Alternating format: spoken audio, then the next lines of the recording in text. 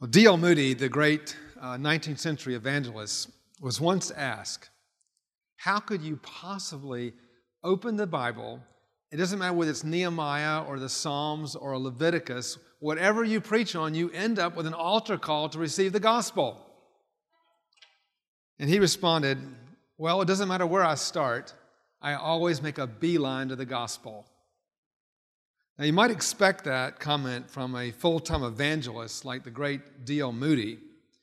But again, maybe there's something here we should take notice of.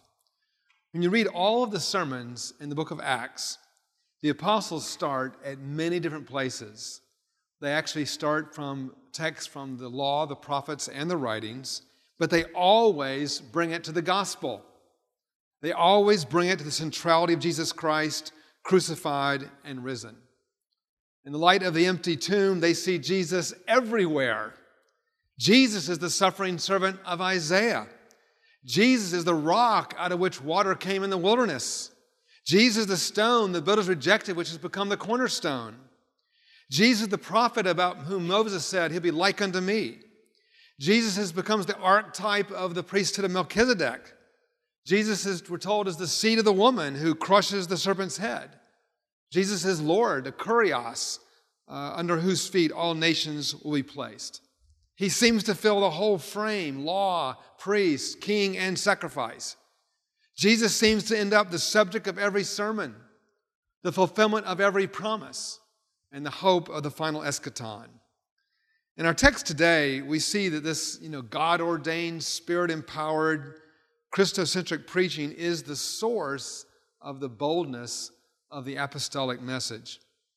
Today's sermon is entitled, Pentecost Revisited, Power for Bold Preaching.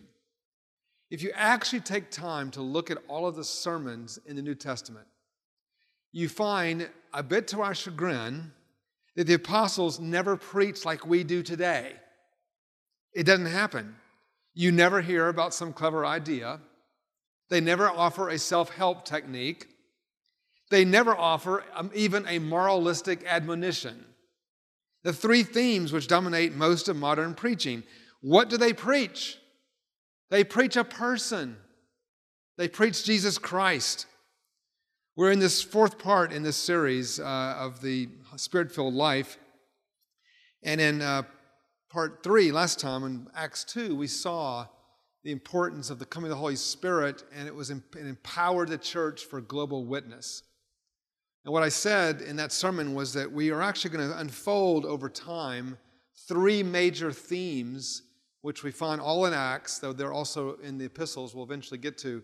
But all in Acts, we see 3 major themes developed. Like, what does the Holy Spirit do in the life of the church, in the life of your life and mine? And we'll see that there are 3. We've already unfolded some of these, but the disruptive power for global witness. 2, the discerning wisdom for faithful living. And 3rd, divine holiness for sanctified purity. Those 3 themes resonate throughout the book of Acts. Now, you notice that those 3 themes identify with our feet, going out to the ends of the earth, preaching the gospel. That discerning wisdom is about our mind, thinking rightly about the world, the culture, the Word of God, learning to think well by the power of the Spirit. And then, of course, divine holiness connected to our heart in living in sanctification. In Acts 3, we have a pretty detailed narrative of, I think, another theme, example of the empowered witness for the church, where Peter and John are entering the temple, and they see a lame beggar who had been lame since birth. And he was crippled, and he was forced to beg for a living. And in that passage, you'll recall that Jesus comes to them through the preaching of the apostles, and they say, silver and gold have I none. What I have I give unto you. In the name of Jesus Christ, rise and walk. And the man is healed. He enters the temple, walking and leaping. Now notice that the lame were, by Jewish tradition at least, were not allowed to enter into the temple. So this is actually reaching a group that had been marginalized. If you actually know the Gospels, in Matthew 21:14, Jesus overturned that and brought the lame and blind and others into the temple. But this man was not there apparently, and he is walking and leaping and praising God. And this is the reminder of what we're told in the Gospels, greater things that shall you do because I go to the Father. So the ministry of Jesus is unfolding in the life of the apostles. We're seeing all through Acts, one of the themes, and it works both ways. The good news is we are doing the works of Jesus. Miracles unfold through the church the way they unfolded through Jesus. But also you have the joy of the response and people being healed, but also the opposition, in this case from the religious authorities, that also happens like it happened with Jesus. When you become like Jesus, you have to take the whole package. That's part of Bishop Kage's message yesterday, I think, to us is very, very prophetic for us. So Peter preaches in Solomon's portico. He boldly proclaims that God had foretold that Christ would suffer through the prophets. He had foretold that. He preaches the centrality of Christ. And during the sermon, remember in Acts 2, there was this huge response and 3,000 came forward. So in some ways, Acts 2 is more of like what you would expect in a typical church service, right? You know, you preach, have an altar call, and 3,000 come forward. Happens all the time. But even though it's a grand scale, it follows the pattern we expect. You know, you preach the gospel, people respond. Okay, in this particular passage, and today, they preach the gospel before they could have the altar call. They're arrested and taken away to the authorities. Now, even with that, 2,000 people responded. And that is amazing. I'd like to see the day when pastors, even as they're being hauled off to the authorities, people are coming forward. Something's happening. This is disruptive. So the authorities want to know by what power, and notice they say, or name do you do these things. Now notice the emphasis on name. It's the root of the authority of the apostles. They're not promoting webinars. They're not promoting self-help techniques. They say it is the name of Jesus which is the power of our preaching. Notice this is not a conflict with the secular unbelieving culture, but with the religious authorities. They were not ordained priests. They had no official sanction. They weren't seminary graduates. They didn't have any letters behind their name or titles in front of their name. To call Peter the first pope is a little anachronistic, don't you think? All they had was the name of Jesus. So we then get the third sermon in the book of Acts. And notice in verse 8, after the accusation about what power name, Peter turns his defense. And it says in verse 8, then Peter, filled with the Holy Spirit, said, okay, wait, stop a minute. Wasn't Peter already filled with the Holy Spirit? Now, in Peter's life alone, Peter was in the upper room in John chapter 20. When Jesus met with the disciples, he breathed on them and says, receive the Holy Spirit. Peter is there in Acts 2 when the Holy Spirit falls, they speak in tongues, the power of God comes upon them. So here's Peter being filled with the Spirit again. Now, if I had received the personal breath of Jesus on me, and Jesus said to me, receive the Holy Spirit, and if I had actually been there on the day of Pentecost, if someone had said to me, have you received the Holy Spirit? I said, oh yeah, I am like a double barrel, man. I mean, I was in the upper room. Jesus breathed on me. Have you had Jesus breathe on you? Jesus breathed on me. I was at the day of Pentecost. I was there when the rushing wind, the tongues of fire on my head. Peter was filled with the Holy Spirit. Yet here he is today. And by the way, it happens again in this chapter before it's over with. Twice in this chapter, we find Peter is again filled with the Holy Spirit. Now, what does that teach us? It teaches us that the day of Pentecost is not a singular event in the same way as the cross, resurrection, ascension are singular events. Now, the day of Pentecost is never less than a day. I mean, this is a red letter day in the life of the church. But in some ways, Pentecost is meant to be one of those days that kind of like the never-ending day, right? It's a Pentecost that continues to unfold in the life of the church in the ministry of the Holy Spirit. So in verse 31, we find that Peter will be filled with the Holy Spirit a fourth time. And of course, Paul in Ephesians 5:18 tells us, Do not get drunk with wine. Another reference to Acts 2. Remember, they thought they were being drunk with wine. And I said, I'm really looking forward to the day when people come in here and think we're all drunk. Yeah. This is online. Yeah, we're hoping for that. I want them to come here and say, wow, what's happened to these people? They're filled with the Spirit. So here they are. They've been filled with the Spirit. And Paul says, do not get drunk with wine, but be filled with the Spirit. He's saying this is better than drinking wine. This is a more profound movement of God. It literally means do not continually keep on getting drunk, but keep on continually being filled with the Holy Spirit. The word is pleiruste, present continuous imperative. It means keep on being filled. It's present continuous. It's also, by the way, passive voice.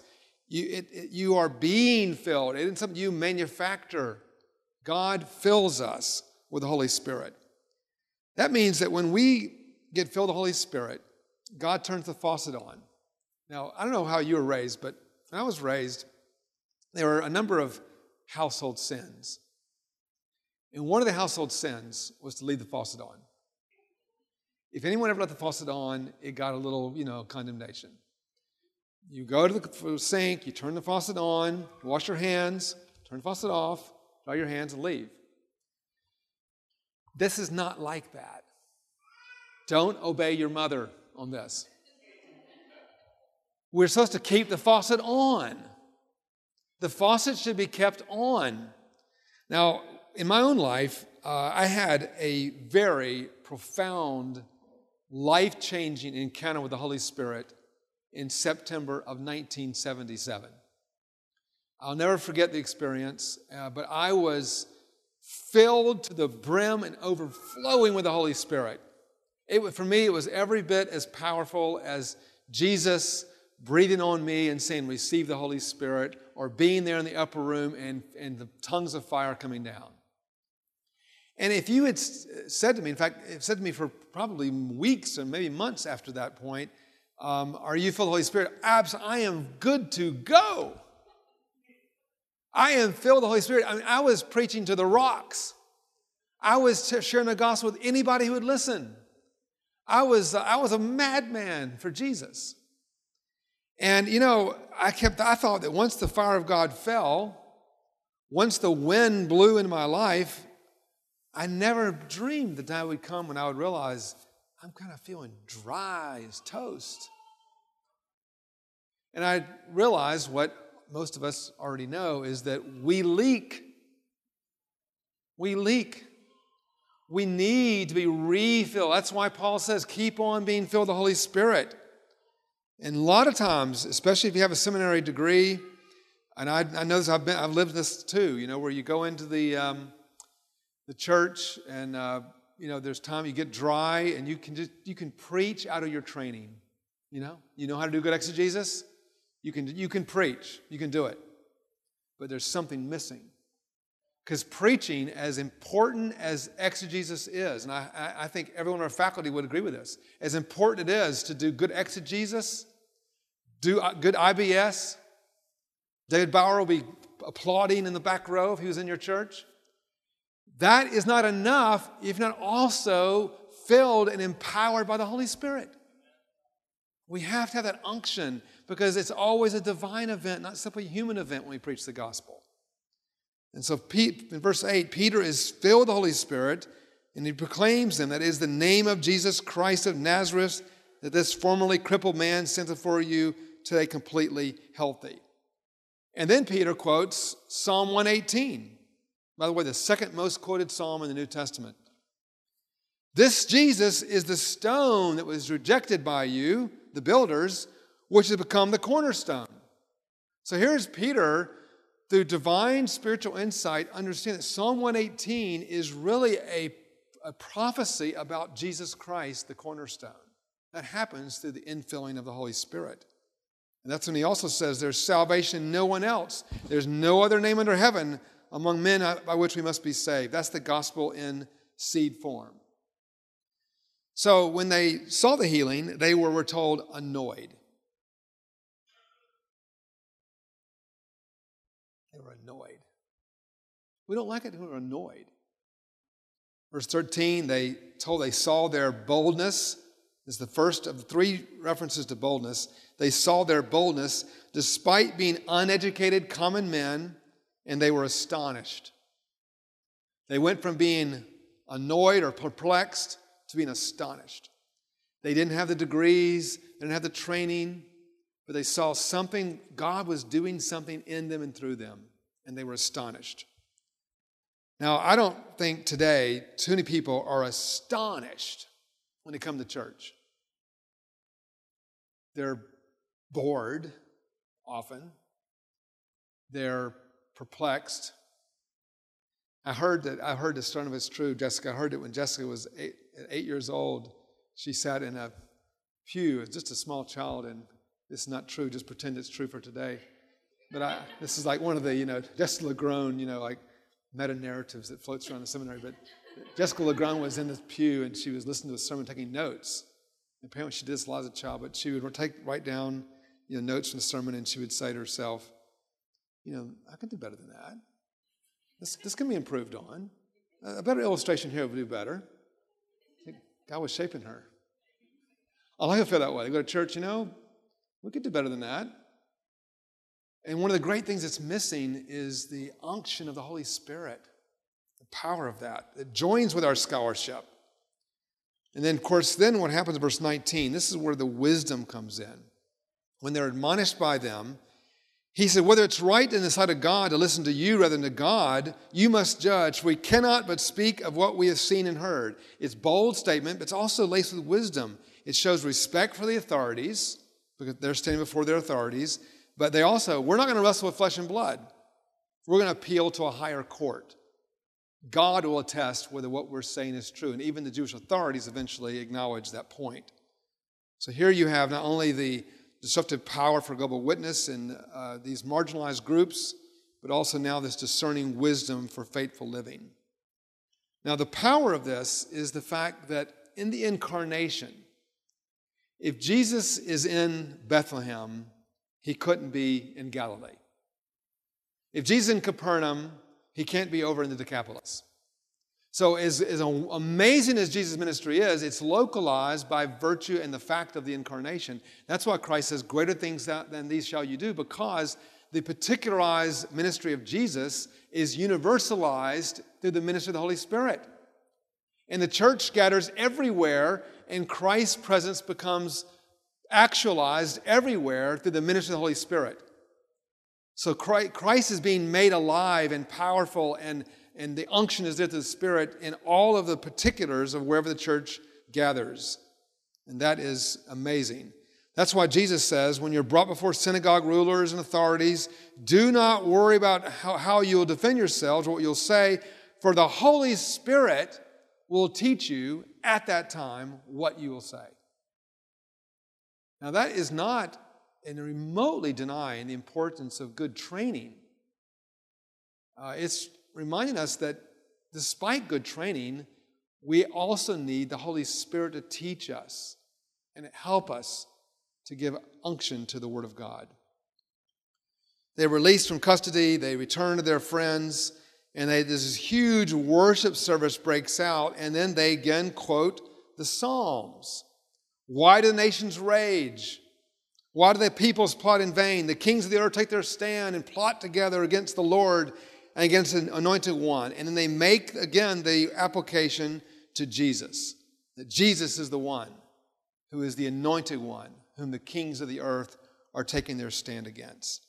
And the apostles pray, and they ask the Lord to continue to help them to speak the word of God with all boldness. There it is again. And then the Holy Spirit comes on them. The place is shaken. It's like another day of Pentecost, actually. We don't talk about it. Here it is. The place is shaken, just like we saw in Acts 2. And they were filled with the Holy Spirit. This is Peter's fourth time. And they continue to speak the word of God with boldness. There it is again. We're learning that the boldness of preaching is tied to the infilling of the Holy Spirit and the ability to proclaim God's word in the centrality of Jesus Christ.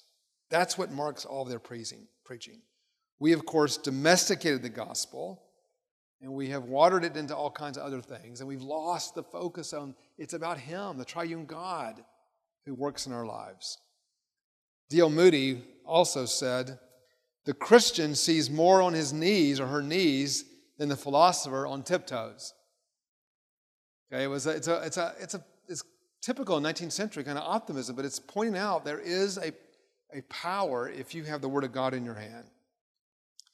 Stanley Hauerwas, I'll close with this, the well-known Methodist ethicist and theologian from Duke. He's retired now, but he told a really interesting story about what happened to him when he was in Edinburgh. And having myself, we lived in Edinburgh for 3 years. I'm always, just a sucker for a good Edinburgh story. But if you ever go to Scotland, don't miss Edinburgh. It's a beautiful city.